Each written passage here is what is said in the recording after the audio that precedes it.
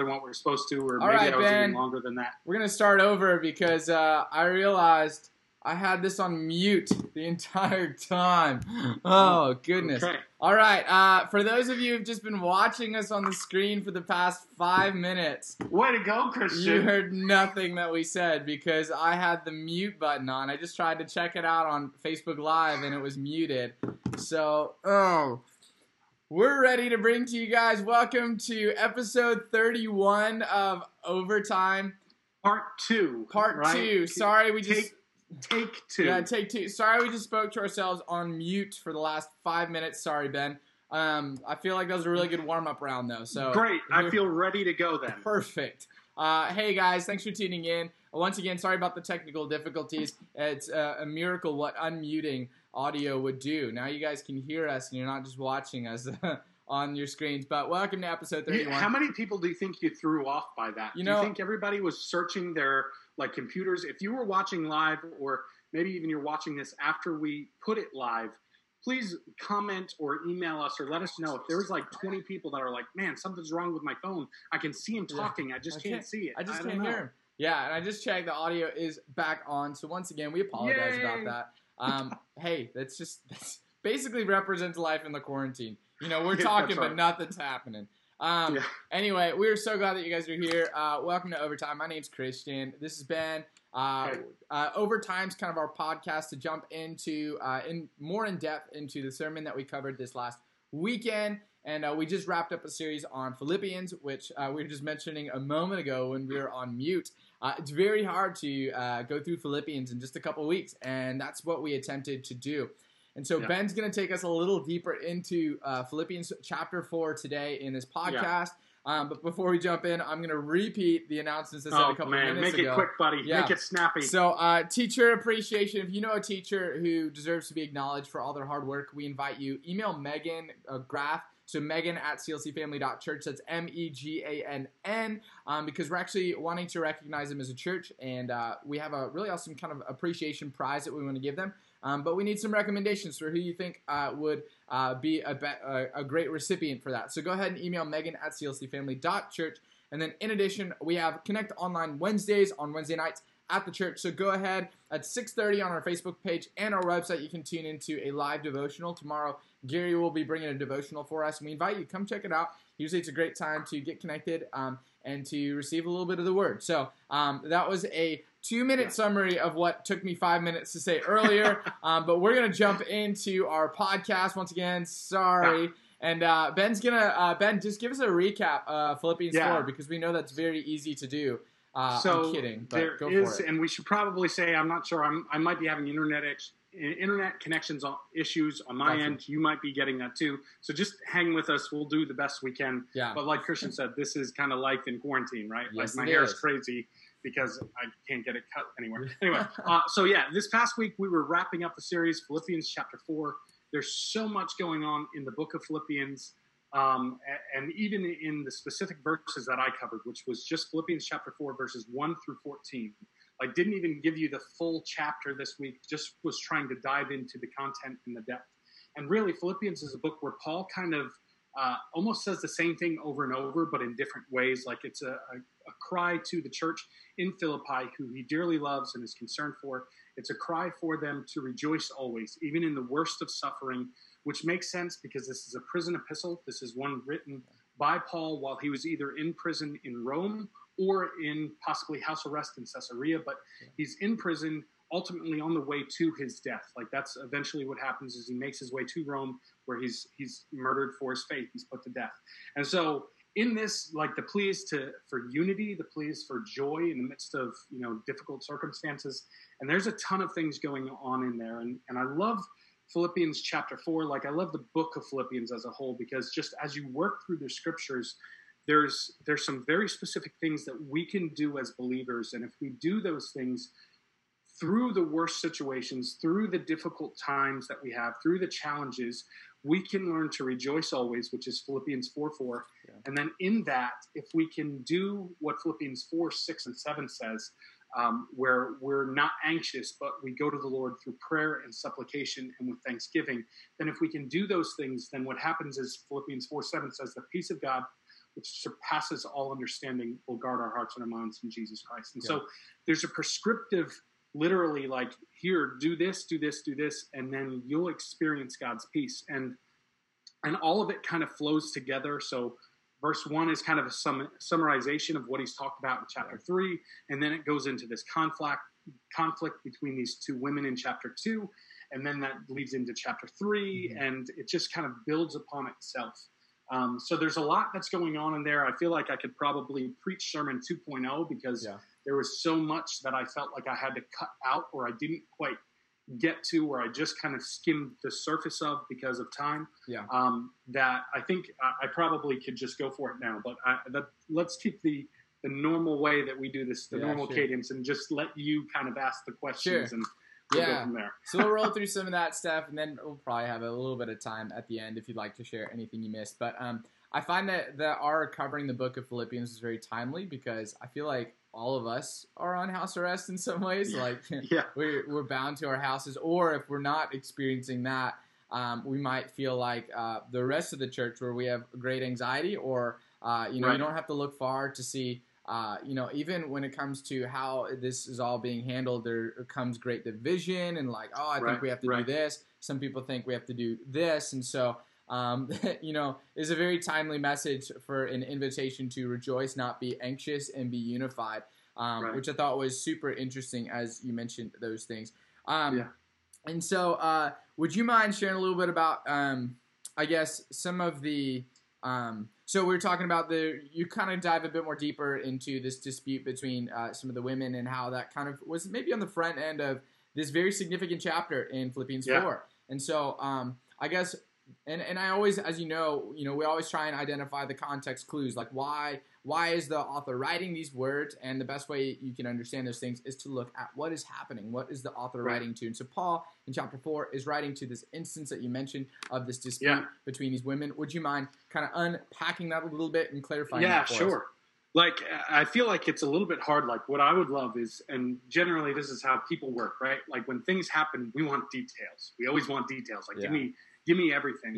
And the reality is that we really don't have much details other than what we can see in Philippians chapter 2. It says there's these two women that were of Greek names, and Paul says that to be of the same mind in the Lord. And then verse 3 says, yes, I ask you, my true companion, who we're not sure that is. Like, Paul is not only addressing these two women, but his true companion, to help these women since they have contended by my side in the cause of the gospel, along with Clement and the rest of my other co-workers whose names are written in the book of life. So in that, there's a lot that we don't know, but then also there's a lot that's shared. So there's these two women that are in some sort of a disagreement. Because Paul has said that they've contended by his side, it is believed that they could have possibly been like deaconesses of the church, which would make sense because in Macedonia, think of like Greek mythology, there was a lot of female Greek goddesses. And so it would make sense in Macedonia that there would be also women that were religious leaders. And also when we clue that together with what we read in Acts chapter 16, in Acts 16, there's this woman who's known as Lydia, who was a seller of purple linens. And this was because purple was kind of a royalty and it was a difficult color to work with. Like she was, in essence, she was the fashion designer of her time. So there's probably a lot of wealth, but she comes to know Jesus. And she's one of the first converts in this church in Philippi. Then she is a leader possibly there. And then also these other women are possibly deaconesses in the church. So as much as we don't know, we can kind of conclude and kind of piece together. We don't fully know what the disagreement was. Maybe it was something that was small. Maybe it was something that was larger. But if they were deaconesses, then they were pretty visible within the church. That's a good point. And a disunity amongst the church is a terrible witness. Like that's one of the things that I think is so important. But then also disunity doesn't ultimately lead to joy. And that's really kind of, as Paul is even talking about this disunity, like he's addressing it so that we can experience joy. Like that is kind of the main theme. If you don't remember anything else from Philippians, it's joy in the face of difficulty. And Paul is kind of connecting this disagreement with joy, which is unlikely. But he's saying, hey, while you may feel like in that season, like you get your way, there's backbiting, there's gossip, there's difficulty, like it may feel good in the moment. Yeah. It doesn't actually produce a lasting and fulfilling joy. Yeah. And that's ultimately what Paul is trying to drive his companions to. So he mentions these two specific women. He mentions kind of his true companion. He mentions Clement and then his other co-workers. But then he kind of jumps right into the next verse. And that's as he's, again, connecting this difficult situation. And then he says, rejoice always. Yeah. And he even says it twice. Like, just in case you missed it, just in case you forgot, you didn't want to hear it. He says, rejoice in the Lord always. I will say it again. Rejoice. Yeah, and I appreciated you adding emphasis because, you're right. When authors write something twice, it's not by accident. They didn't have a slip of the pen or the quill or whatever they're using or the chisel. But it's a matter of they really want to drive their point home. And I really also liked what you said. You said this on the weekend. You said that what we're all thinking, like, sometimes it seems unrealistic. Like, okay, like, let me be honest. Like, in this quarantine, there's some days where I just don't want to rejoice. There's some days where I'm just miserable, and I mean, gratitude helps that. That's awesome and stuff. But is it like, what does it look like to rejoice? Because it does seem unrealistic to do it all the time. Is it suppressing like our anxiety and our nerve? Like, what does that look like? So you identified and said it's very unrealistic. It's seemingly unrealistic to rejoice always. But you kind of unpacked a little bit more. So as one who's teaching in the middle of a pandemic to a people experiencing pandemic, how would you invite us to, and I know you did this a little bit on the weekend, but can you expound a bit on what it looks like to rejoice and what it is and what it isn't? Because I think sometimes we get confused or discouraged when we're not always feeling positive. Yeah, that's right. God gave us emotions, and a lot of times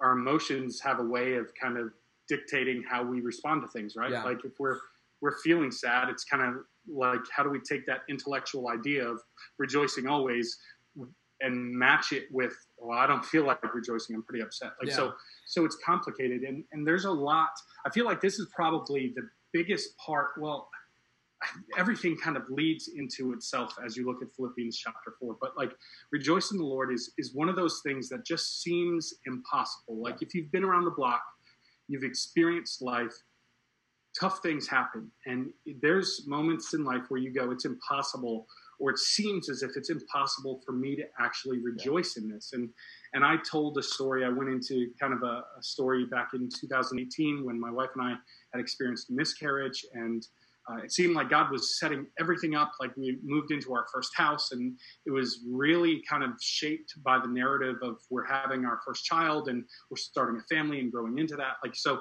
there was a lot of things that we were excited for, but then we go to this doctor's appointment and we find out that we have a miscarriage. And man, when I think of this verse of rejoice in the Lord always, we tend to fill in maybe the worst scenario that we've ever had, right? Like we go, well, how in the world would I rejoice in that moment? Because that seems absurd. That seems like it's impossible. It seems like it's a really churchy, great idea, but then the actual living it out seems impossible. Yeah. And I think the difference is what Paul is not saying is to, in the middle of that, you put on a silly or a stupid grin and you're like, no, everything's perfect. No, it's actually feeling the emotions and grieving the loss and feeling what you're feeling, but ultimately at the same time, knowing that God is still good, that he is still just, and that you may not understand it, but that he is still there walking with you in that season. And I think for my wife and I, that was the reason I tell that story is because that was probably the worst and also the most beautiful time in our lives, like one of the most difficult things we've ever gone through. Yet what we experienced was God's peace in the midst of that. Yeah. What we experienced was God, knowing that God was in control and not losing sight that he is a good father that gives good gifts. And we don't understand, but if we could see things maybe how he sees things, then maybe we would have more of a peace. And so that's what we were wrestling with in that season. And in that season just felt like, man, God did show up. Like we felt his peace. We felt that verse 7 talks about it's beyond human understanding. We felt that peace and we experienced that grief and that loss. So it wasn't, this bad theology that just puts on a grin and goes, yeah, everything's fine, even though the world is crumbling around you, or it feels like your heart is exploding inside of your chest. Like, it's not faking it.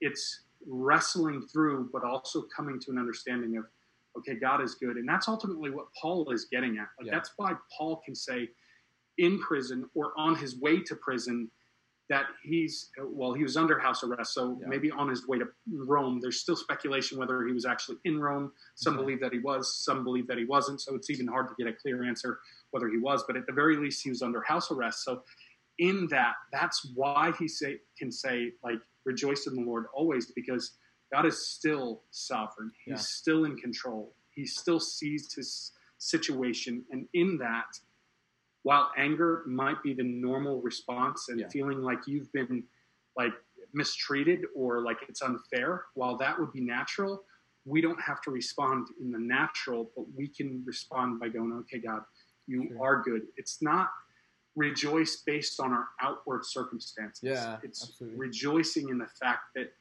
we have a loving Father who cares for us and is there. And it's not about the loss of the gift as much as it was, thank you for the time that you have given us that gift. Yeah.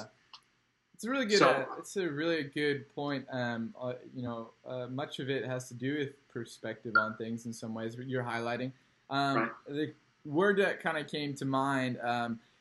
It seems like rejoicing always is a matter of like a faithful cognitive acknowledgement of even though I'm not feeling this whatsoever, I still trust and declare that this is to be true, that God is still good, that I can rejoice because this moment, it does not define me. Whereas you can still experience the emotion of the grief in the moment. Is that kind of what you're saying a little bit? Yeah, and I think I might have already just said this, but I think that's what made this situation so different for Hope and I, is that part of it is that we literally we had no control in this, right? Like, we didn't get a say. It wasn't like, okay, I can go back in time and figure this out, or if this like happened, maybe that would happen, or if I do this now, things will change. Like, this was so completely out of our control that the only thing that we had was to trust. And so it wasn't that it was super easy, but it was a choice of going, God, I don't understand, but I know that you're good, and I'm choosing that over the crippling and the overwhelming grief and sorrow. Like, while that sorrow was still there, still working through it. And I'll be honest, it wasn't like, okay, God, you're good, boom. It was, God, remind us that you're good. Lord, would you show us that you're faithful? Like, that's how those prayers started, like by prayer and supplication. And I even mentioned the difference, and I might be getting ahead, but as Philippians 4:6 says, it's prayer and supplication. Supplication is just a prayer that is just like a blurting out. In fact, I even read it. I think I had a definition somewhere in here. I don't know where that is, like, somewhere within my notes. I think that's what you're saying, right? Say that again? You're saying, like, Lord, help me. It's kind of it's just kind of a crying out. It's a humble or an earnest, like, declaration. And it's so just literally a prayer that goes, Lord, help. Well, that would be a prayer of supplication, because sometimes you have time to be able to pray and to be able to bring something before God and talk about it in every different way. And then other times you don't have the words to speak and you just go, Lord, help. And that would be a prayer of supplication. And so I feel like we started at supplication of going, God, help. Lord, I don't understand. Like, for me, the supplication started in the doctor's room as the doctor was struggling to kind of get the words out. And he seemed and appeared to be nervous. I'd never met this man before, but he just seemed like, as he came in, like he was talking pretty fast. Like, it just seemed like he was a little bit anxious. And I'm going, well, that's weird. And then I feel like it slowly started to hit. And it was like, as he said, the numbers were off. I think that was probably the first supplication prayer that I said. It was like, Lord, help. Lord, be here in the midst. And then we were able to pray. And so there's just something different about this circumstance, that it was amazing how God moved and worked, because this is why I say it's prescriptive, because we were in prayer, supplication, and ultimately, while it may not have been there as we left the doctor's office, but ultimately in that situation, there was a thanksgiving. Again, not a stupid like, yay, thank you, Jesus, this has happened. But it's going, God, you are good, and we're thankful that you are a good God and that you give good gifts. And even though we don't understand this now, that we are choosing to trust and put our faith in you. And in that, I think that's how we experience that peace. And I feel like this was unlike any other situation that I'd walked through before because of I think the presence and the peace that God gave to my wife and I in that. So I think that's very important to understand, is that it doesn't honor God when through a horrific situation that you are just going, no, everything's great. Like, be glad and be happy and tell people to smile, because the last thing that people want to hear in the midst of that is, oh, it's okay, everything works out for good. Yeah. Like, that seems pretty insensitive, and it kind of hurts when you're in the middle of a hurtful situation that you're almost dismissive of the feelings and the emotions that you're walking through, and you just in a almost like in a blind sense, you're supposed to just trust God. But if you can work through those emotions and those feelings and through prayer and supplication and thanksgiving, man, then I think verse 7 just says that God will give you this guarding, this peace that guards your mind. And I think that's pretty awesome to see. And I think, well, first off, I want to thank you for sharing that story, because and I know we had talked about that even previously, but that I know that's not terribly easy, and I think that really it was personal, and it helped illustrate the point that, like, gosh, it's okay to mourn. And to your point of, like, it's not a matter of just, like, saying, like, oh, everything's fine. Like, unfortunately, there have been some communities in the church, and I think it's okay for us to call this out and identify it, who that's kind of their paradigm for functioning when grief happens, when pain happens. And I don't ever mean to, like, criticize them, but more to identify and say, man, God gave us the emotions that we have, including grief and sadness and pain. And I think those are holy emotions, but it's a matter of exercising them in ways that make sense. And Ben, I think you said this is last weekend, that all of these things, that rejoicing and responding in such a way, is a practice and a discipline. Am I saying that correctly? Yeah, absolutely. Like, I feel like there was so much that I could talk about that if you watch the recording, basically, and this is generally how I feel like I work. Like, front end, I'm taking my time and I'm working through all of my content.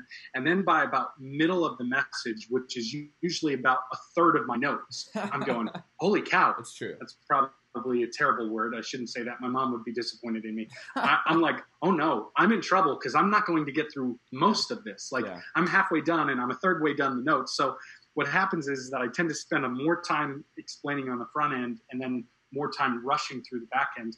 And that was one of the areas that I really wish that I could have practiced, or that I could have talked about a little bit more. That's verse 9. So he works through peace of God, which guards, I think that was so cool.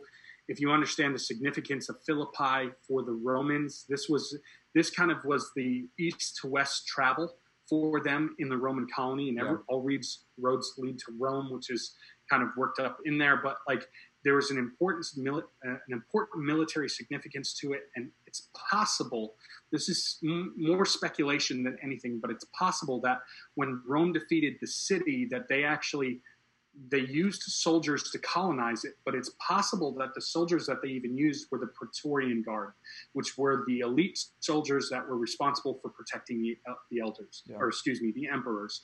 And so if it was, when Paul says, will guard your heart and in 7, and the peace of God, which transcends all understanding, will guard your hearts and your minds.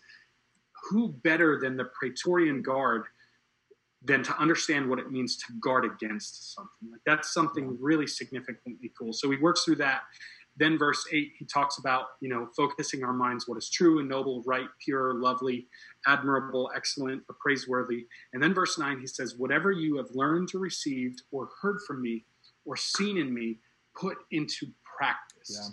And the God of peace will be with you. Like, that practice is so amazing to me, because it's not something that just comes normally. Yeah, thank goodness. This is not something that just comes naturally. To go through a difficult season and to rejoice, that's not normal. In fact, that's why, as believers, if we go through a difficulty and we can rejoice, again, not in a way that doesn't honor God, where we're just putting on a smug, smile, and we're just saying everything's perfect and we're ignoring our feelings.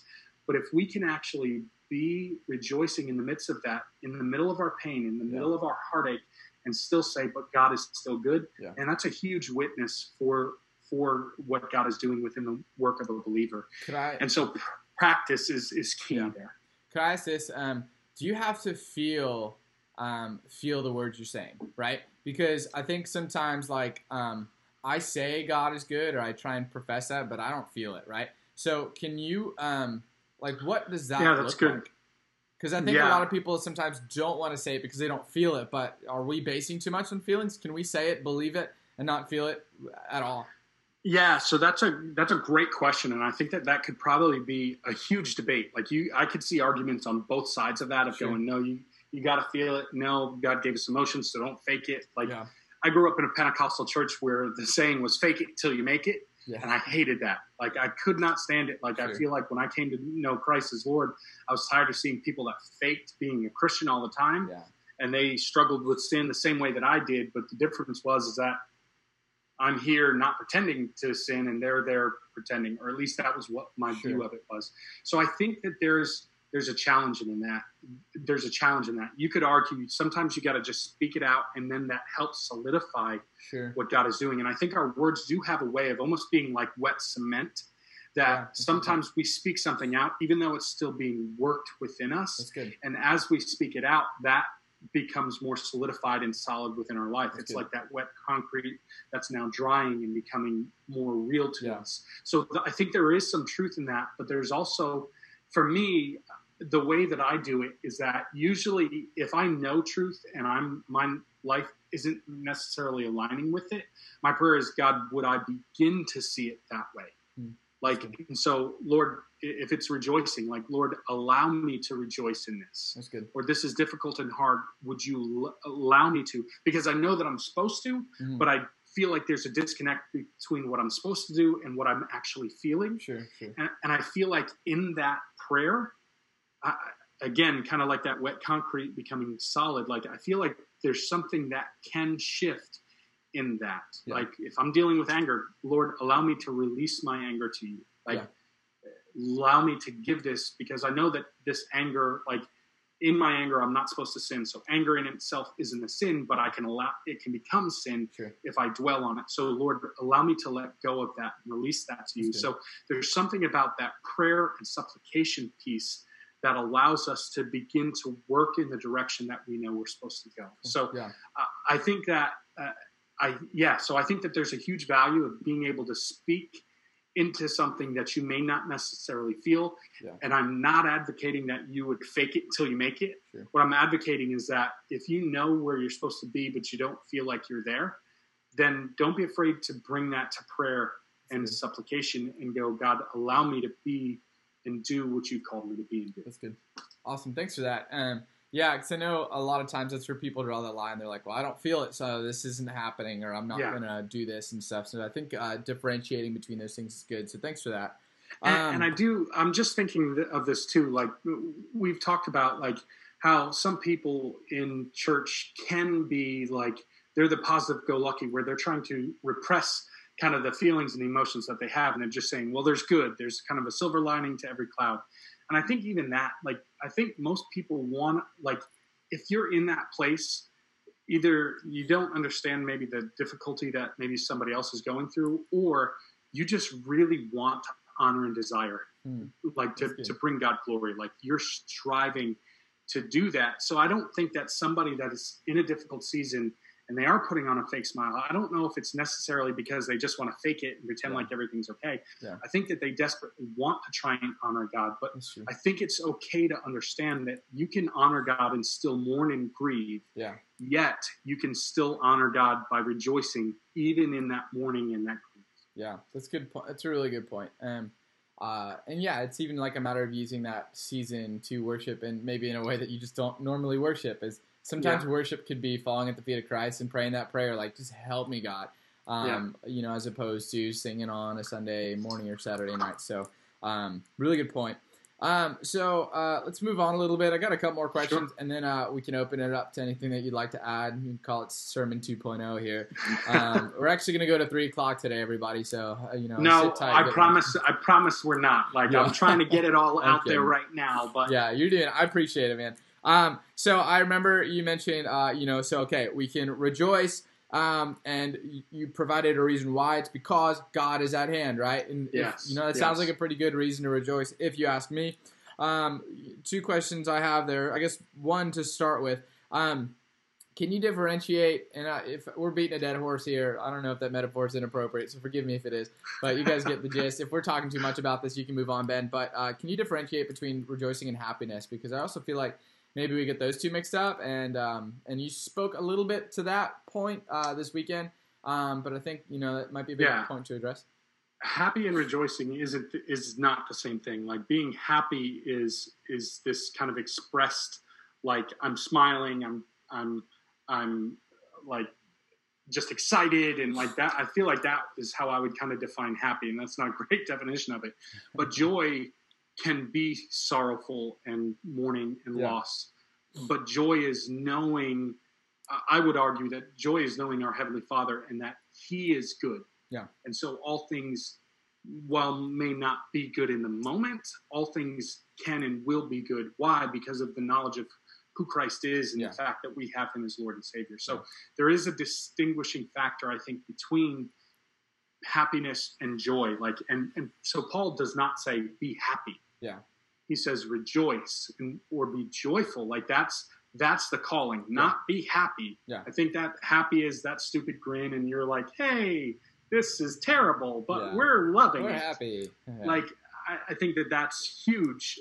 Is happiness is not joy. And I think it's very, very important to understand the difference of that. Okay. And then even to go back to verse 5, one of the things that we haven't said on the podcast that I did make the point over the weekend is that Philippians 4:5, like, so he goes from rejoice always, again I say rejoice, and then in the ESV version, or different translations do it a different way, Philippians 4:5 says, let your reasonableness be known to everyone, which is incredibly amazing, because if you're thinking about difficulty and then you're thinking about reasonableness, I said it over the weekend, like, if you're appealing to my reasonableness the day that I'm coming out of the doctor's office, I don't think I have any reasonableness. Sure. And other translations say that let your gentleness be known. Yeah. And then the reason for that in 5, and this is the key, such a key point to this entire passage, is what you already mentioned, is because the Lord is at hand, or because the Lord is near. Like, that is why we can rejoice in the Lord always, because God is near. Like, He's at hand. And so I hope I'm not kind of using your expression, beating a dead horse, but I think that is the key to this entire passage. Like, there's so many prescriptive things in this, but when you understand that the Lord is near, that He is close to the brokenhearted, that He has not abandoned you to your situation, and He is not blind, and He's not an ambulance driver that shows up after the accident and goes, what do I need to do? Where do I need to be? How do I need to help? But He is a God that has gone before you and is in the midst of that circumstance. He's not trying to do triage, but He knows everything before it even happens. Then you can rejoice because He's at hand. And I think that is the literal key to this entire passage. And for me, I've read these verses, again, these coffee cup Christian verses, like year after year after year, and I've missed verse 5 because the Lord is near. That is such a key, critical component to it that I think it needs to be highlighted and lifted out, because if it wasn't for the Lord being at hand, would we actually have all that much to celebrate and rejoice and be glad in? Yeah, that's true. Yeah. But it's the fact that the Lord is near that we can. So I know that you asked a question specifically about, happiness versus joy, but I just felt obligated to bring up 4:5 and just the Lord is near. That's great. That's important. And I think that kind of helps remind us why it is that we can do what Paul is saying. So I'm sure a lot of people say, okay, how and why? Like, why should I be rejoicing? And, here's the answer. Paul gives it. It's because God's actually at hand. You may not always feel it. You may not see it. But, the truth of the matter is that God's at hand, right? One more question, and then we'll jump to the kind of the latter half of the verses that you, I know you had to kind of work through quickly. Yeah, and I feel like I'm sorry. Like, I feel like we just went to 9, and now I brought it back to verse 5. Like, we were talking about practice, and that's one of the areas that I feel like I had more to talk about. And, we haven't even gotten to 13 yet. So, well, please. Let's do this. I really appreciated what you said. Well, I guess, that's redundant. I'm going to jump ahead because I was about to repeat something that might have been redundant. So let's just jump ahead. It's everyone's favorite Bible verse, Philippians 4:13. I can do all things through Christ who strengthens me, including passing that driver's exam, including, getting that promotion, including all of these wonderful things. So, Ben, help us understand this famous passage, and what is Paul saying, and what is he not saying? Yeah, this is, honestly, for me, as I've, gone to Bible college, and not everybody has, and I don't think anybody is maliciously trying to take this verse out of context. But one of the things that drives me absolutely crazy is when this verse is taken out of context. And what I say by context is that you need to read the surrounding verses of what a Bible passage is saying to understand what the author was meaning in that context. Yeah. What is he saying in that entire passage? And how does this verse correlate with what he's talking about, or the main theme, or what he's trying to get across?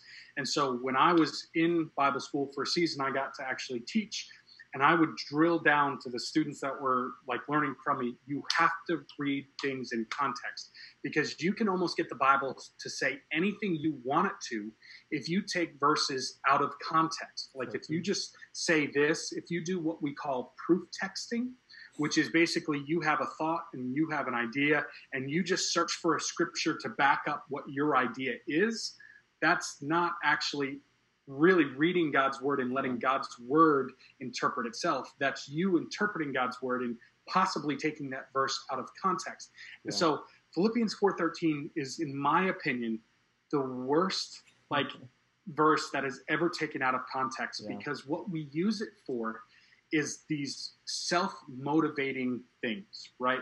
We go, I can do all things through Christ. So I can become the next CEO, and I can become the next professional baseball player, and I can do all of these things because nothing is impossible with God. I can do all things through Christ. Yeah. But that is not what Paul is saying here.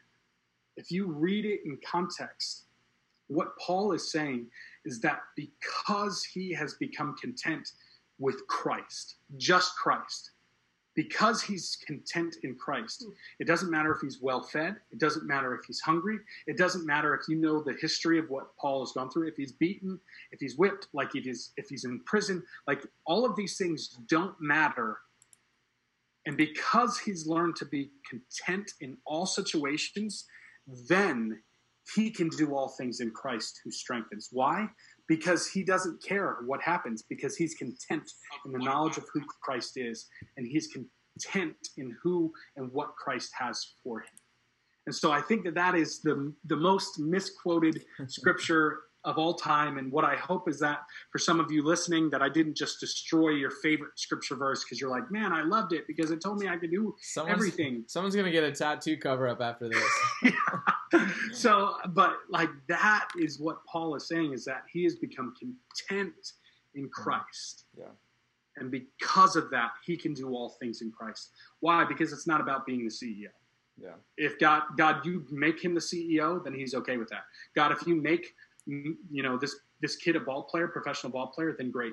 But that verse, and this is from Matt Chandler, this is from his book, that verse talks about a professional baseball player, a kid believing that, because he goes, his thought goes to the kid, what about the kid that's too weak to lift the water container to be on a professional baseball team? Well, no, that verse still applies to them.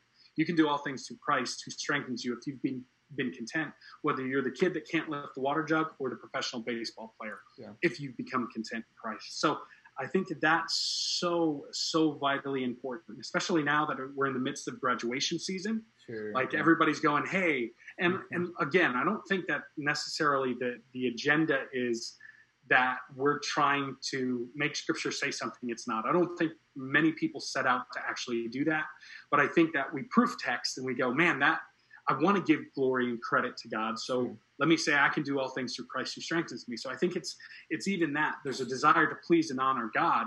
However, it doesn't mean that I can do anything I choose to because God is going to empower me. It's about me being empowered to do whatever God would have for me and to be okay and to be good with that. I think that that's really what Paul is kind of harping on, that is that he's learned that Christ is enough, that he needs nothing else. And because he's learned that Christ is enough, he can do all things. Yeah, so it's not about the motivational poster that says Philippians 4:13. And for me, when I was a kid, seeing that scripture verse on T-shirts, and it's like, man, I could do that. And I need that. It doesn't mean if you quote Philippians 4:13 that you're going to be a professional football player or you're going to do this or that. Like, it still takes dedication and hard work and determination, like, for you to grow in those skills. Sure. And the fact is that not everybody will be able to, even if you work hard at it. Yeah. But God has given each of us a gift, and we should be content, whether we're sitting on the bench or whether we're becoming a professional ball player, that we're content in whatever gifting that God gives us because he is enough. Yeah, that's good. Yeah. And I think what we were talking about earlier with practice, we want to mention that, scripture reading's practice, it's discipline, and it takes a bit of work. And so we kind of joke and prod about, that taken out of context, but in all seriousness, people's effort to lean into scripture is awesome and should be celebrated. Yes. And we invite you into that process and into just considering the context. Because the example I give to the students is like if you walk in a movie theater for 5 minutes and you watch 5 minutes of a movie, then walk out, you probably don't know what was happening in that movie, let alone that 5 minutes of it. And so in order to get the whole picture, you want to check out the whole movie, just like you want to read the whole passage in its entirety there. So, And if I can, going back to that practice, you're very much right. I think that the truth is that even if I think about this, the reality is maybe because at one point I thought of this as a motivational verse for me. Yeah. But there's a growing and there's a maturity that happens in that, and understanding even context. Like, there's a growth that happens in that, because to be completely honest, when I first started in youth ministry and first started preparing lessons and like messages to talk, I proof text probably 85% of the time. Like, that's how I learned how to do it. I'm like, I want to talk about this, so I need a scripture verse and that. Okay, yeah, look, that fits there. And I need to search, what does it mean to go through tests and then read all of these. Oh, that one fits perfect. Yeah, like just as a kid, because I was a kid, we had the internet then. So, so I think that there is a maturity and that practice. Like, I think practice is so huge. And I would even say that it takes, like, rejoicing in the Lord and then being able to read context. Like, all of this requires practice, because it's not, again, a natural behavior. This is not something that we stumble into. It's not like if you don't do anything that one day you'll just wake up and you'll go, wow, in the middle of my worst situation, I can trust God. Like, that doesn't happen. Yeah. Think of your spiritual growth as like kayaking upstream. If you're not making progress forward, then the current is going to bring you back. Like, that is what a picture of our spiritual growth is. So practice, and I would even say that probably failure is a part of that. Absolutely. Like, I think that failure is a great teacher. A lot of times, this is a Zig Ziglar quote. He's a motivational speaker. Like, we want to make failure. We need to make failure our teacher, not our undertaker. A lot of time, when we fail, we just want to give up. We just want to quit. Yeah. But really what we should do is learn from that and grow from that. So even when it comes to putting into practice, how do you rejoice in the Lord always? And again, I say rejoice. Like, how do you do that? By practice. Like, it just doesn't happen overnight. Yeah. The normal, natural response, again, for somebody that's in the situation that my wife and I were, the normal, natural response is to feel robbed by God. Like, God, you robbed us of a child. Like, Lord, you took it away. Like, you gave it to us and then you robbed us. The normal, natural response is to feel angry when this or this doesn't go the way that it seems to be going, like the way that you've almost looked like it's orchestrated. Like, what is natural is anger and these feelings and these emotions. What is not natural is this practiced behavior of going, but God, you are good. Yeah. And you are faithful. And we choose to trust in you. And it's not easy. It takes work. It takes discipline. It takes growth and development. But if we can start to practice those things, then as you look back on your faith journey, while it doesn't feel like you've probably gone very far, when you look back on your faith journey, you'll realize and recognize that, wow, God really has grown us and matured us. And to be honest, I think that's part of the reason why I look back at this experience in 2018 is because there was, I think, enough. This sounds like I don't mean to be arrogant in this, but I think that there was enough practice in the smaller areas where I was struggling to trust God, that when it came to this situation, I feel like I look back and it was almost in awe of what God did. Like, it was practiced behavior that taught me to pray, that taught me how to, have supplication prayers and thanksgiving to God. Like, it was because of all the other things that I had experienced that in this, I experienced God's peace. And it didn't happen overnight. It didn't happen by accident. It was practice from all the other things that I had experienced that allowed me to experience that this time with my wife in the middle of a horrific situation. So my encouragement to anyone that is listening, as I rip the earbuds out of my ears, sorry. My encouragement to you, this, guys. My encouragement to you is to go for it, to practice. And if you're sitting here listening to, you're going, and you're kind of laughing, going, there's no way that I can rejoice in the worst of circumstances.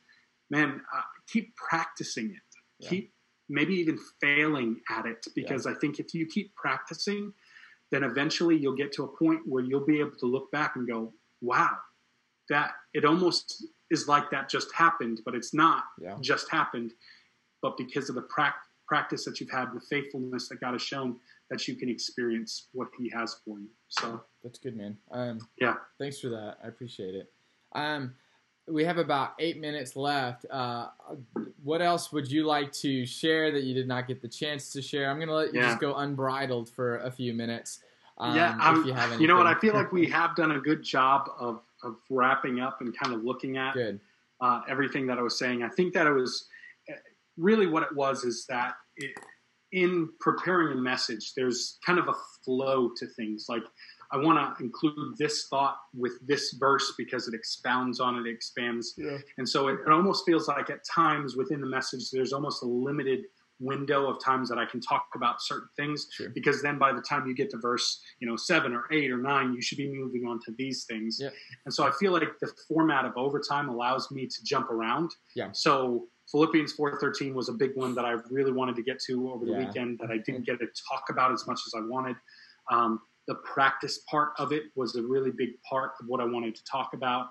And I guess the only other thought that I had was just even expounding a little bit on Philippians 4, 8, 9, when he talks about whatever's true, whatever's lovely, whatever's honorable, all of these things.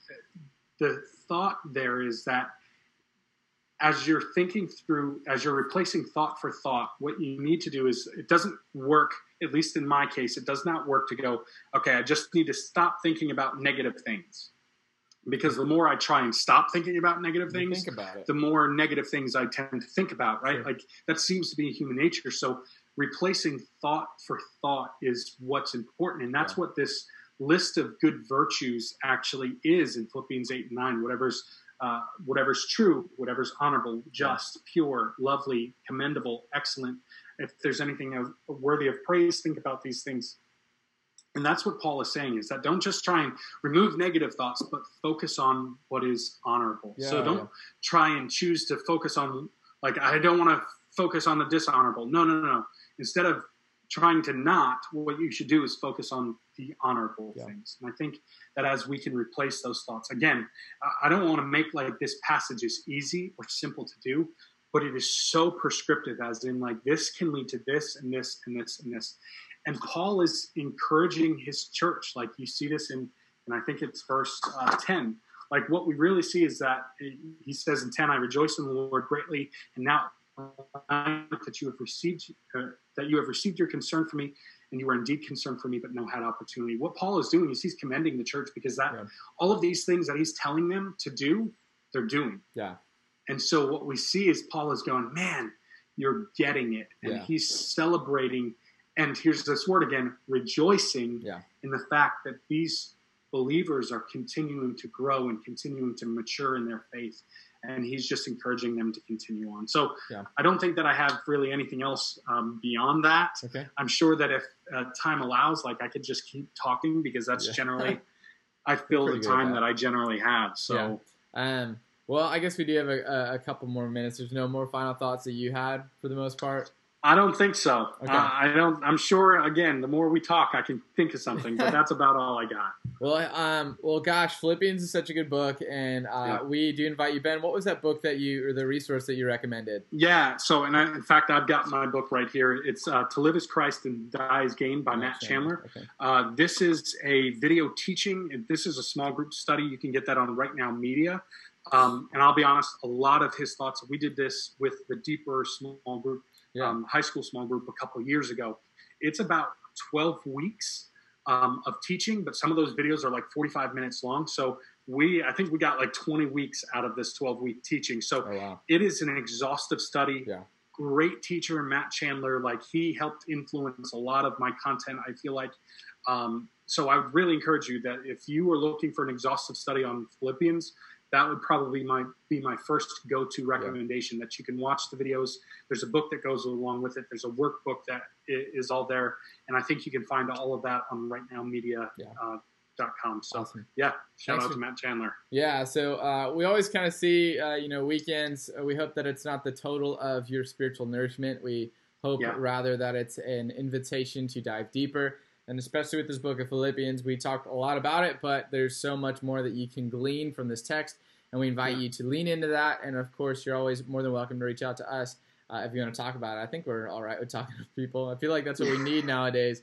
It's just interaction. I'm afraid just talk to me, somebody, anybody. I'm afraid that I'm going to be super socially awkward once this all ends. I just won't know how to talk to people anymore. So, well, hey, we thank you guys so much for tuning in to Overtime, episode 31, and to our services over the weekend. We're continuing to kind of lean into this paradigm. It's funny, never thought I'd have to, I never thought we'd have to, actually, let's come up with a great system that we're going to be using forever. Because, again, we thought it was going to be a couple weeks.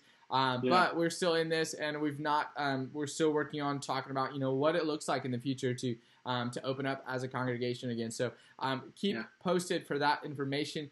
You can follow us on Facebook at CLC Family, or you can check out our website, www.clcfamily.church. And if you have questions, go ahead and email us at info@clcfamily.